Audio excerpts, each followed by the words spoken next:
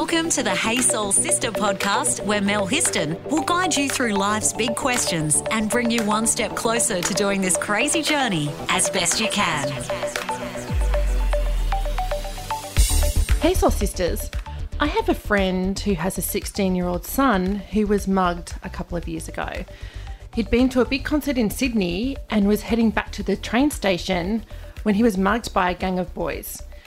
He was traumatised to the point that he developed PTSD and wouldn't leave the house, and my friend was really worried that he was in fact developing agoraphobia, which is a type of anxiety disorder where the person, or in this case her son, is afraid to leave environments that they know and consider to be safe because they're fearful of having a panic attack or an anxiety attack.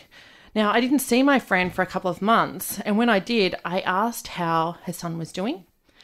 And she told me he was cured, that he'd actually undertaken something called EMDR therapy, and it had helped him to eliminate the effects of the trauma that he had experienced, which, I thought was amazing because she had shared with me, vividly about how much he was struggling after being mugged. It was really traumatic for him. Now, I've never heard of this therapy before, and I want to know more. Because we all experience stressful and or traumatic events at one time or another, some worse than others. And through the charity that I run, Got Your Back Sister, I meet women every day who are living with PTSD as a result of the domestic violence that they've experienced. So I'm always curious about the processes or treatments that can help women heal from the trauma that they've suffered. And I'm very curious to know more about EMDR. So I have a very special guest in here with me today. She's amazing. She's super soulful. Her name is Tracy Lynch. Hello, Trace. How are you going? Good morning. I'm very well, thanks, Mel. I'm so glad to have you here, my friend. Now, Tracy, if you haven't heard of Tracy is the founder and owner of the Thrive Wellness Hub, and she's a counsellor specialising in relationship coaching, anxiety support, self-worth issues, and trauma processing. That sounds like bang on. That's pretty much it. Yep. And so Tracy holds a Bachelor of Education, a postgraduate degree in counselling, a diploma of clinical hypnotherapy, a Set 4 in training and assessment, a clinical certificate in ego state therapy, resource therapy, EMDR practitioner. Oh my Lord. That's a lot of words and letters after your name, Trace. Yeah. I suppose what I'm trying to say is that you are highly qualified and very experienced. I am, yeah. I've been in the, supporting people game now for almost 30 years, and most recently have become very passionate about what we would call trauma-informed therapies. So the two trauma-informed therapies that I've more recently studied in and certified in are resource therapy or PARTS therapy and, of course, EMDR therapy. And so why do people come to you for counselling generally? So I guess, broadly speaking, people come to me because they want change. And that's either change within the relationship, so couples change within their relationship, or individuals who just feel really stuck. And it may be that they feel stuck in recent trauma or trauma that has happened in their childhood or in their past. And I think it is really helpful to, at this point, if I define what trauma is. That would be great, because I think it means something different to many different people. That's right. So I guess it's only really been recently that definition has been broadened. So in the past, trauma, I guess, would have been seen as what we would call big T trauma, which is a one-off event that has completely overwhelmed a person. So like if you're in a car accident or been sexually assaulted, a rape victim, yep. Sexual assault, domestic violence, got held up by a gun. Yep. We would classify that as big T trauma. But we also now know that there is this phenomenon called small T trauma, and that is any time that our system goes into overwhelm, where we lose contact with our logical brain and we're coming purely from our fight or flight system. Yeah. Yeah. And we know that lots of little t trauma where we are being activated regularly has the same impact as big T trauma. So if you were being bullied at school or something like that, continually bullied. Exactly. Which is, I had on Hey Soul Sister last year, I had the guest Emma Thompson, who wrote the book Once Upon Insanity, and she talks about her experience of having a complete psychotic breakdown and being institutionalized. Yep. And, you know, when we talk about, and she has in her book, you know, how did she get to that place? It was, you know, constant schoolyard bullying, you know, and it had that such an impact on her throughout her life that she, you know, went into severe anxiety, depression, and then psychotic breakdown. That's right. And so one of the things that I've come to learn is that when we go into that fight or flight response and our amygdala is activated, if there isn't good support and a way for us to understand and integrate and be validated around that event,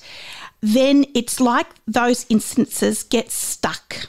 And then we make beliefs about ourselves and the world around us. So for an example, with someone that has been a victim of bullying, it would be very reasonable for them to come up with a belief that says, I'm not safe, or I'm not enough, I'm not good enough, or I'm left out always, or I'm a victim. Yeah. Yeah.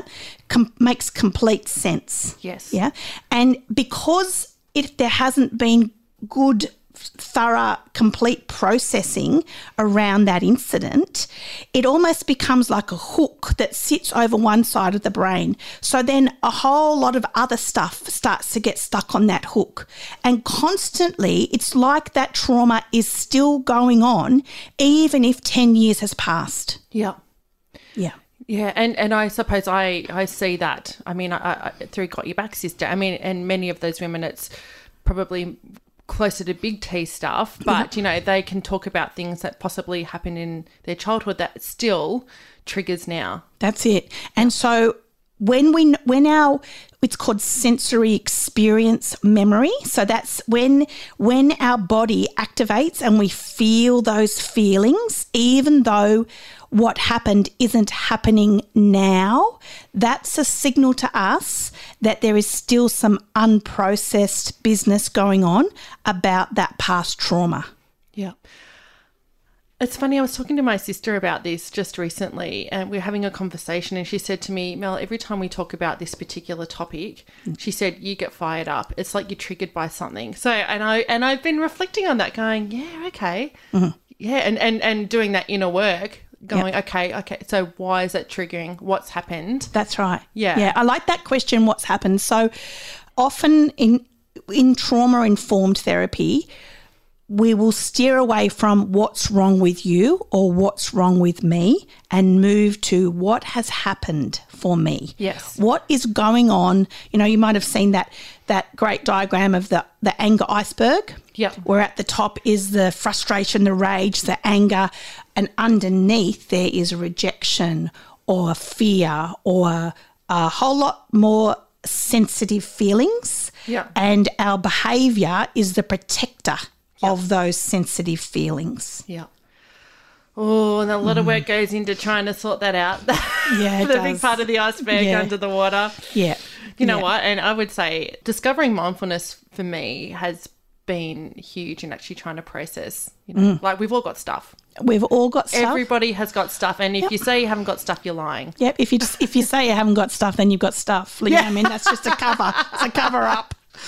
So, yeah. I don't know. I'm forever like, you know, working through my stuff when it rears its little head up above the waterline. Yeah. And I think mindfulness actually takes us out of those thought loops. Yeah. So when we're still processing stuff we've all got that's sitting there, we get into these thought loops that are what we would call maladaptive. Yep. And mindfulness puts a little stop sign that brings us back to this present moment and helps us to engage with our adaptive and wise resources long enough So we're no longer functioning from fight or flight. Yep. We're functioning from a different part of us, which can then help us to make better choices. So mindfulness is sort of like the middle of the road. Instead of being unregulated or really regulated, mindfulness is the path that we can pass through to help us to gain access to more logical parts of ourself. Do you explain that well? Thanks. Let's get soulful on social media. Search the Sister Code Facebook page and follow us on Instagram. So do you see any common themes of why people come to you for counselling in terms of trauma? Like, do you see any general, like, I imagine domestic violence could be a big one. Yeah, I've definitely had the privilege of working with, like you, lots of women who've been through domestic violence. The thing that I would probably see a lot of is around people who have not had healthy attachments in their childhood. Yep. Yeah. So there's been ruptures in the relationships, those close relationships that we are designed to have as kids. Like with a parent or... Yeah, with parents or caregivers. Yep. And a breakdown of trust, and people often, when we're living with people that are unregulated themselves, we don't learn how to regulate. Yeah. And so what happens is, and there's lots of neuroscience behind this, that there's these amazing things called mirror neurons. So if I'm a little girl and I am freaking out because there's a spider on the floor, and my caregivers get angry at me or try to shut me down, then I'm not going to learn how to deal with tricky emotions. Yes. Yes. Mm-hmm. And if there's no one to show me how to deal with tricky emotions, and the patterns in the family are we don't do emotions, then all I can do is just continually push them into myself. And because that's so uncomfortable, I will move into avoidance behaviours. Yes, okay. That totally makes sense. And actually I'm ticking off some people in my life. Yeah. You know, my husband and I quite often reflect about, you know, the different things that you learn as a child. Yeah. I come from a family where we talk about everything, and he comes from a family where they talk about nothing. Yep. And it's really interesting to see, you know, and what's the right way? That's and right. Somewhere in the middle. That's right. And that's probably one of the reasons that you were attracted to each other. Okay, I never thought of it like that. So it's interesting. There's a relationship therapy called imago therapy, and it stands for internal image. It's Latin for internal image. And that theory would say that we will not be attracted to someone who doesn't trigger us in some way. Wow. Because in a beautiful, healthy relationship where there's a willingness to journey together, we will be able to both attune and empathise with each other around those needs, and then heal like never before. Yep. Yeah, do you know what? If I was married to me, I'd drive myself insane. I think we would all drive ourselves insane. Yeah. Yeah. Oh, that's funny. So tell us about EMDR. What does it actually stand for? Sure. And I'm asking you to say that because I can hardly get those words out. Yeah, that's a mouthful. Okay, so it stands for eye movement, desensitization and reprocessing. Eye movement, desensitization and reprocessing. Yeah. What does that actually mean? What is that? It's a good question. So I could probably talk all day about this, so I want to give you the abridged version. Yep. So EMDR was developed by a psychologist, Francine Shapiro, back in the 70s. She realised that when she was on a bushwalk and the light was flickering through the trees, and her eyes were following the light from left to right, and she'd actually had a really horrible morning. But once she got back from the walk, she realised that she could hardly remember what had gone on in the morning in the same intensity. Wow. So she was really fascinated about this. And she started to do lots of work around the impact of the eyes moving from left to right. And what we realise is it's actually a similar concept to what our brains do when we're in REM sleep. So when we're in REM sleep and we're dreaming, and then our eyes are moving up and down really quickly, we've realised that they're actually moving left, right, left, right, left, right. Now, in one side of the brain, that's the amygdala. That's where those really raw emotions sit, often because we've been through fight or flight, freeze, fawn, and they're still sitting there. The right side of our brain is the hippocampus. That's like the storage library of our memories, but they have no charge left. They're processed. They're done. Yep. They've integrated into a whole lot of logic and wisdom. Yeah. Yep. And so what they now understand, and we're still understanding about EMDR because of the amazing results, Yeah. is that through the bilateral stimulation. So most EMDR therapists would still get you to follow their fingers with their eyes to access left, right brain, But we now know it's actually not necessarily about the eyes. It's about the activation of the left hemisphere of your brain and the right hemisphere. So sometimes I'll use what's called TheraTappers. So I put them in people's hands and they just buzz. And again, it's following left, right, while we activate the trauma or we activate the memory. Yep. To the point where people feel it. It's no good just thinking about it. You've got to feel it to heal it. Yep. Yep. But before I activate that hard stuff, there's a protocol that I would have activated some really good stuff, some really good resources. And there's ways that we can do that for everyone. Yep. Yeah. So we've activated the good gear. Then we're going to wake up the hard stuff through the bilateral stimulation, and the brain pulls the hard stuff out of the amygdala across into the hippocampus. So it's like processed and over into the memory with no charge, no emotional charge. That's right. No, yeah, that's right. That's amazing. It is. It's a miracle as far as I'm concerned, because I've worked with people that have, the rape went on in that street. They will drive miles around to avoid that street, can't go down that street, and after EMDR they can drive down the street. Or people that have always had a belief of, this is quite a common one, they've grown up in a family where they feel like I'm responsible and they feel like they're responsible for everyone and everything. Yes. Then they get into a relationship and that can rub people the wrong way because they're constantly trying to step in and be responsible. And after EMDR, they can now, instead of the belief of I'm responsible, they really can believe I can choose where I want to be responsible. Yeah. Or like your friend at the young fella. Yes, that's a great example. So with him being mugged and is experiencing post-traumatic stress disorder from that. Yep. Tell us about the process that you would go through. Sure. So obviously I want to get a history and I want to get an understanding of what is going on for him, what resources he has in his life. Yep. I'd explain to him how EMDR works, so that'd be first session. Then we want to make sure that there is thorough resourcing done. So what I mean by that is I want to find out about this young person's strengths. I want to find out about how in the past he's helped regulate himself. So we would introduce things like breathing, safe place, protector symbols, nurturing symbols. That's activating all of those really healthy, good pathways. Yeah.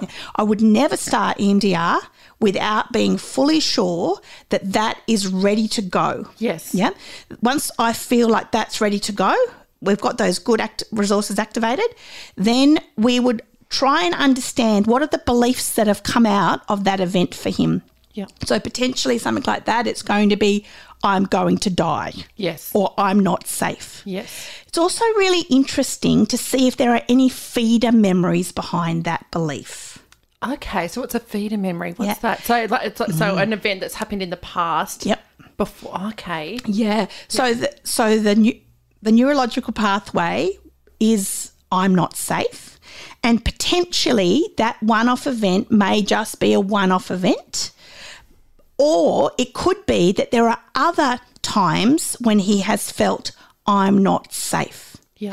They're what we call our feeder memories, and they're what we also call our targets. So we always start processing the strongest and the earliest memory because it will have given ground for that I'm not safe to take even more hold because there was already a previous belief about that.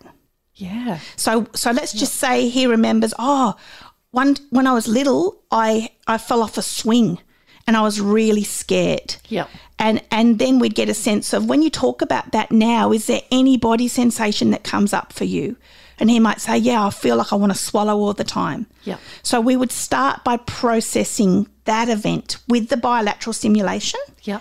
And we use what's called SUD scales, subjective units of distress, when he thinks about the falling off the swing, feeling scared and the belief I'm not safe. And through a number of sets of the bilateral stimulation, the SUD scale drops down to 0 out of 10. I can now think about that event and I don't feel anything. Yep. And we know, because of MRI scans, that it changes the way the memory is stored in the brain. Really? Yeah. Want to fill your soul with more? Go to thesistercode.com. So there's a girl I know, and I was talking to her. She was sharing with me about the violence and abuse that she had experienced and had both witnessed and experienced from a very young age, all throughout her childhood, teenage years, then went into an abusive relationship. And she experienced emotional, physical and sexual abuse throughout her life. And it was really interesting when she was telling me the story, I noticed that she was quite unemotional about it. And when I said to her, I'm like, wow, because I had a counsellor with me while I was talking to her, because I didn't want to re-traumatise her. I was really worried about that.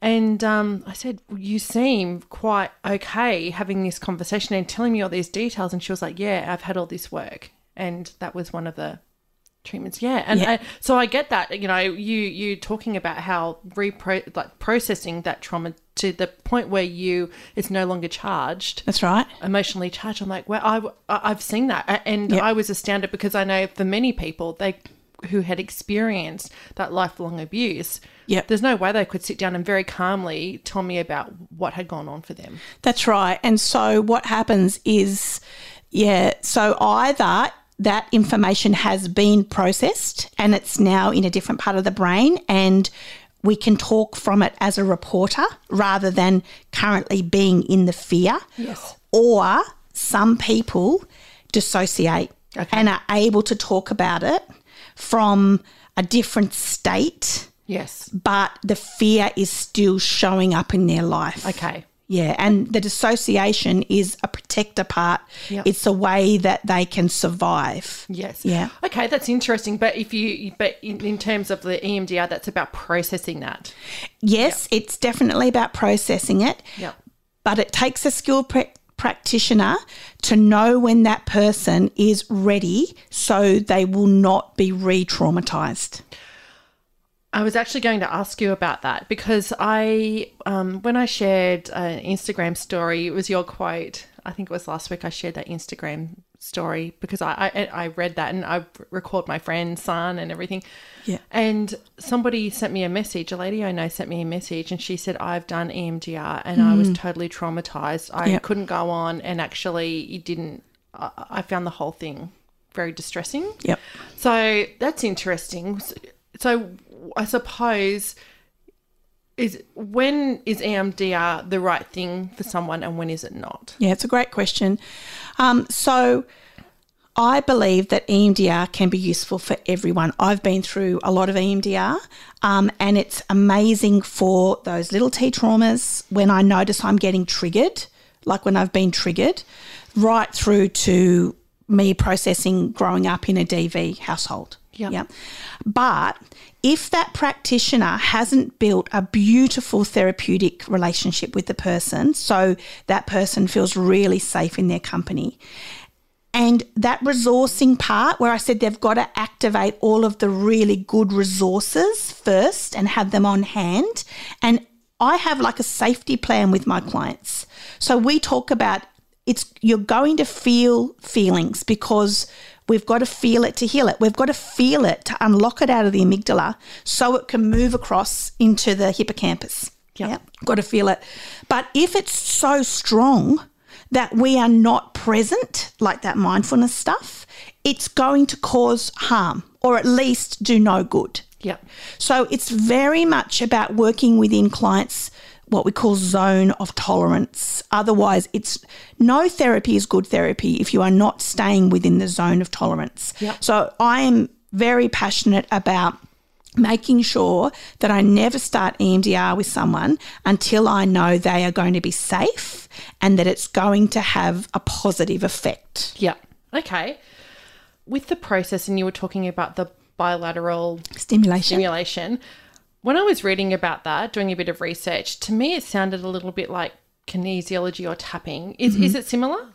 Look, I know some of my colleagues, and I'm nearly at this point where I can put my hand up to these things, will go overseas and work with disasters, like when in Thailand with the tsunami. Yep. And they will get kids in a big circle and they'll get them to do what's called the butterfly hug. So we tap, yeah? And I know that there are some therapies that also tap, all right? Yeah, EFT, Emotional Freedom Technique. Now, we know that's a very calming on our nervous system with the tapping, but it's not a clinical tool. There's not clinical research behind the protocol and the systems, whereas EMDR has got thousands of research papers behind it. Kinesiology is more muscle testing, so that's sort of listening to your body. I think it's great. I will often go and have kinesiology sessions, but again, it wouldn't be classed as a clinical tool. Yeah, okay. Yeah. Yeah, that makes sense. Yep. So the difference is they now have it's been around for long enough that there's been quite a lot of research done on EMDR, whereas some of those other therapies they come from ancient systems, but they're still emerging in terms of the research. Yeah. I love kinesiology as well. I have that done when I need to. I go and see the wonderful Bernadette O'Connor around my kinesiology. She's amazing. Yeah, there's some real breakthroughs there that other therapies aren't able to access. Yeah. So how long does the process go for? If you begin the EMDR therapy process on somebody, is it 1 session, 5 sessions? Yeah, so it's very unlikely. It's never one session. Yep. So it really depends on the complexity of what's going on.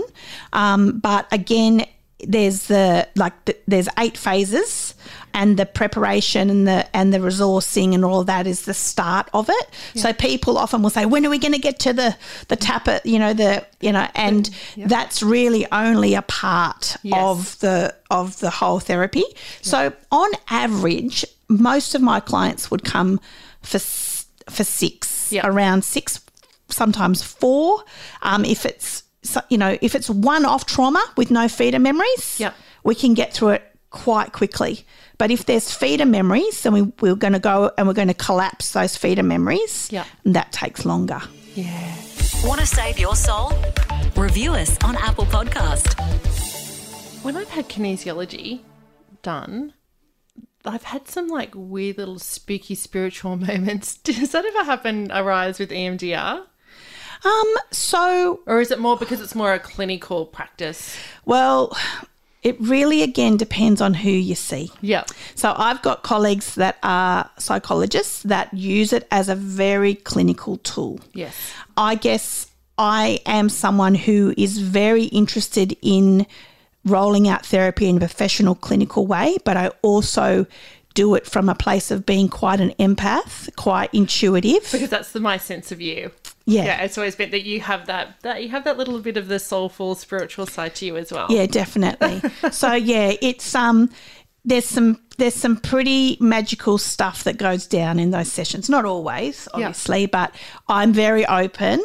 And I don't know if you know, Mel, but I'm an Indigenous woman. Oh, I didn't know that. Yeah. So my ancestors are Wiradjuri Nation down in Taree, down in Wagga Wagga, and Biripi up at Taree. Yeah. And there will be moments when I definitely have a sense that there's more going on in the room than just the clinical stuff. Yes. And for some people, they're very open to that, and we can work within that realm, and others aren't, and we still get great results. Yeah. Do you go into, the person that's having the EMDR therapy, do they ever go into a trance-like state? No, I guess that's probably the difference between sort of, say, clinical hypnotherapy, where they would not remember, sometimes not always remember the whole session. Yeah. They definitely are in processing mode. Yes. So they are very in the moment. Yes. But we are but people always remember the full session. Yeah, okay. And we're very interested in them being able to notice what's going on. So we want to have what we call the dual attention of the old memories and the here and now, because that's that right brain, left brain. So that dual, the dual stimulation of we're activating the old stuff and activating what we know about the here and now.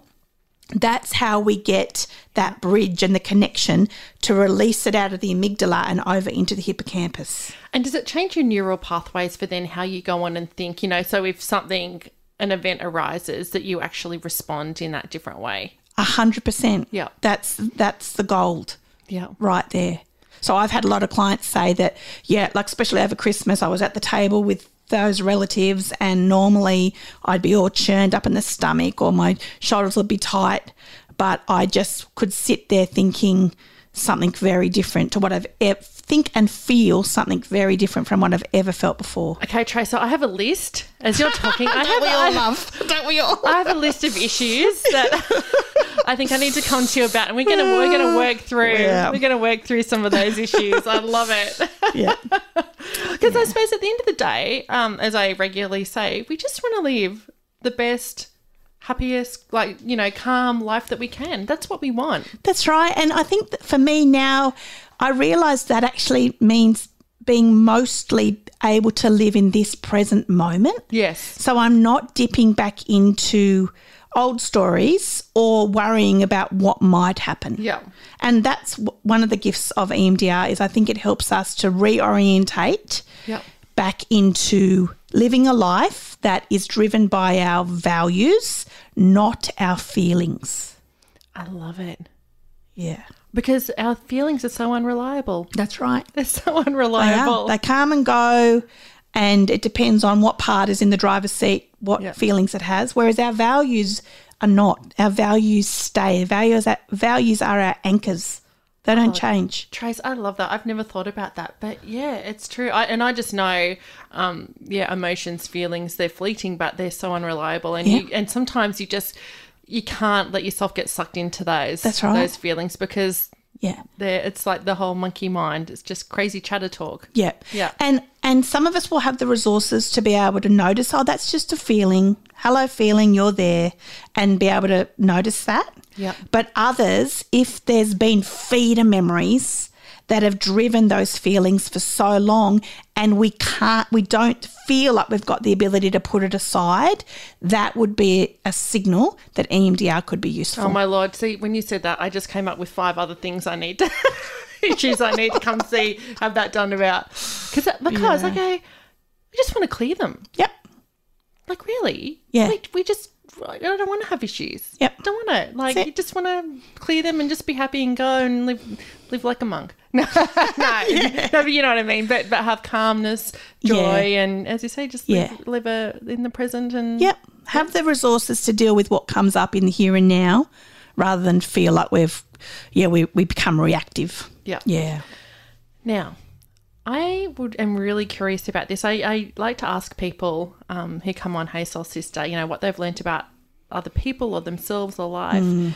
Now, as somebody who has been working with people, healing people, a counsellor for a very long time, what have you learnt about people?